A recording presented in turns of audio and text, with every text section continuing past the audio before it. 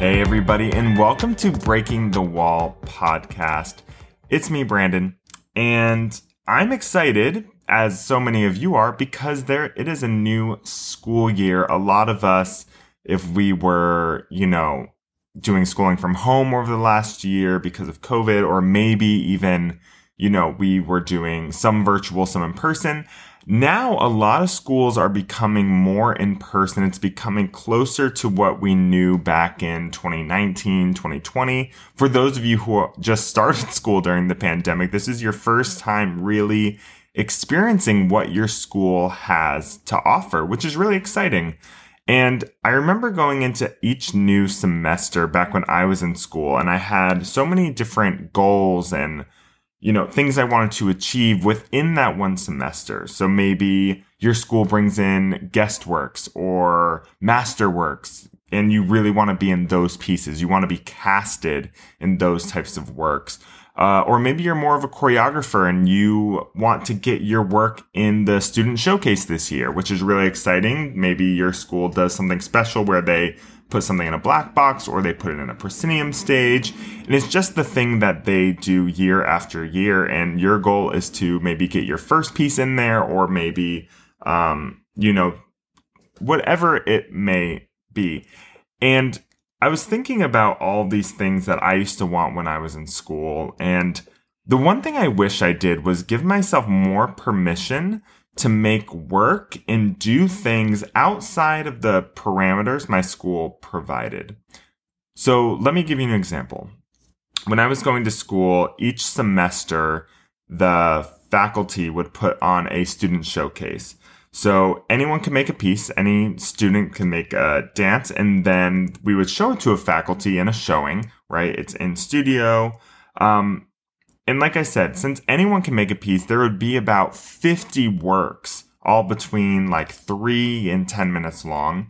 And then the faculty would narrow that down to about 10 to 12 pieces to be on the main stage, right? And we had a beautiful theater. It was like 300 seats, perfect for dance, but a nice proscenium stage. So it was a big deal to get your work on there. It would be filmed. You would have costumes for it. It was really, really cool. The issue with this, though, is that there's about 30 pieces in there that just don't make it into the show. And, this could be for any reason. It could be that the pieces feel unfinished, or maybe they're messy. They haven't really had time to fine tune. Or maybe it's just the wrong venue. Maybe your piece would be better off as a film, or as a more immersive piece in a park or in a building, right? But the opportunity provided at school was this showcase, and it would be in the theater every year, and that's what the school could provide. And, the problem with this, and it's a problem in all schools, actually, or many schools, is that it only facilitates certain types of work, right? So college programs only have so much time, money, resources to create opportunities for their students, right? And they want to make sure it's niche enough so they can draw students in that align with their beliefs. But this is why some schools, have events where they bring in choreographers to make new works, while other schools really only stick with doing masterworks, right? Maybe it's a time thing, maybe it's a money thing, maybe it's a housing thing. They can't afford to bring in people for long amounts of time because they're allocating money to other things. This is also why some schools have a choreography track for their students, or they're more focused on performance or teaching. Schools need to specify in order to differentiate. Yeah, this ultimately means that there is no way for every school to give their students every opportunity that they want, right? They need to cut some things out so they can really dive into one specific thing or one specific offering. So I want to give you this episode, and it's super short. I want you to, one, realize that this is happening in all schools. It's not just yours. If you feel like you don't have the opportunities that fit you and your needs, know that that's everywhere, right? The thing we need to solve is how we create the opportunities for ourselves, right? Of course, we can always go through the school and say, hey, I really want to do this. I want you to create this for us to, create shows outside of this, or, bring in more guest choreographers or guest teachers. Of course, you can have that conversation. But when it comes down to it, usually the school year is so packed that there's no time for, changing, right? There's no time to adjust the schedule or create more funding. The budgets are done. The schedule's laid out. The shows are planned. All of that kind of stuff is done way far in the future. So I want you to take this into your own hands. And this is what I need you to do. This is your task.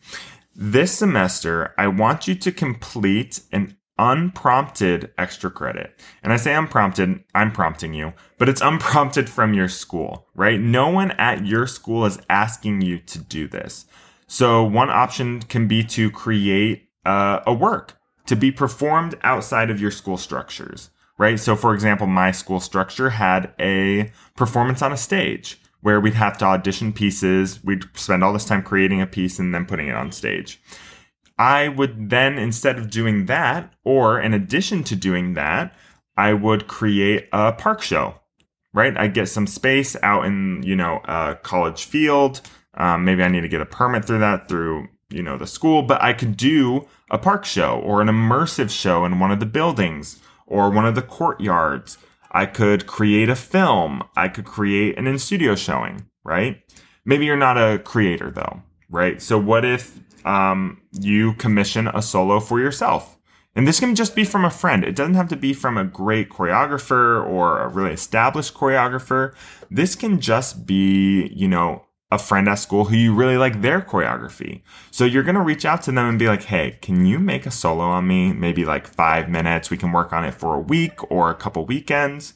But I would really love a finished piece from you. And of course, you can always go the extra mile and reach out to a choreographer, and maybe, that might be a little pricey to fly them in and do all that, but maybe they're down to do like a Zoom session, right? Maybe they'll want to create over Zoom and give that a try. If you're not feeling the commission, if you're not feeling the create your own work, you can also teach a class. Maybe out of school, you want to start being a freelance teacher. Start getting that practice now. Start figuring out, okay, how do I hold a class? How do I schedule studio space? How do I plan for this? Create a class for your community, your friends to come and take. Yeah. And it might not be at your school. Maybe you have to rent space elsewhere. But teach a class, commission a work, create a work yourself to be performed outside of the structure that your school provides. Why is this important? Because this is how the real world works. There's no real structures or real opportunities in place.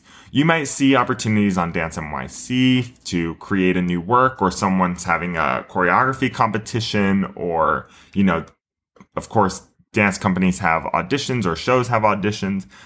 But any dancer or any choreographer that you see doing big things outside of the realm of their company or their studio, whatever they do, they're doing it because they wanted to. And they put in the effort and the time to do all the background work to make it happen.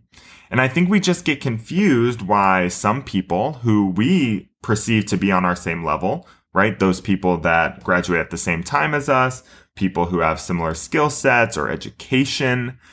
I'm like, why are they doing this and I'm not? How did they get these opportunities, right? It's always what's wrong with me, or what am I lacking that they have? And really, it comes down to they probably just asked to do it, or they have talked to someone who knows how to do it and that person is helping them, right? It's more so that they wanted to and decided to just go and do it. It's that simple. And when I say it's that simple, it's very, very difficult to do. But that's the straight up answer, right? Most dancers just aren't doing this. They're waiting for someone to ask them to be a part of something else. They're waiting for people to ask them to be in their works. They're waiting for, companies or producers to say, I need you to make an evening length work, right? The truth is, and we talked about this before, you need to show people what you do before they invest in you, right? This is so important. You need to show people what you do before they invest in you to do it, right? What does that mean? If you want to make an evening length work, you need to figure out a way to do it without someone saying, here's some money to go do it, right? You need to build pieces of it step by step, maybe one section, and then grow on that and then say, look what I have. I want to take it here. Will you help me do that? Right? That's when you start reaching out. Once you put in the legwork to already show people what you want to build. And, do what other people are not willing to do. That's the main message here. And realize that the things you want to do in your career can be done just by creating them yourself. And then other people will follow suit. Yeah. So that's your assignment if you choose to take it. Create something outside of the structure that your school has already provided. That's going to give you the practice you need to take those skills and put them into the real world once you graduate. Yeah. That is all I have for you today. I hope you enjoyed this episode. If you have thoughts on this, let me know. If you are putting together your own thing, I want to know about it. Yeah. So reach out to me on Instagram. All the stuff is in the show notes. You can find Breaking the Wall Podcast on Instagram. You can find me on Instagram. And as always, I can't stress this enough. Reviews are so, so important. If you are able to go on to Apple Podcasts and write me a brief review, a couple of sentences that say, I love this frickin' podcast, please do so.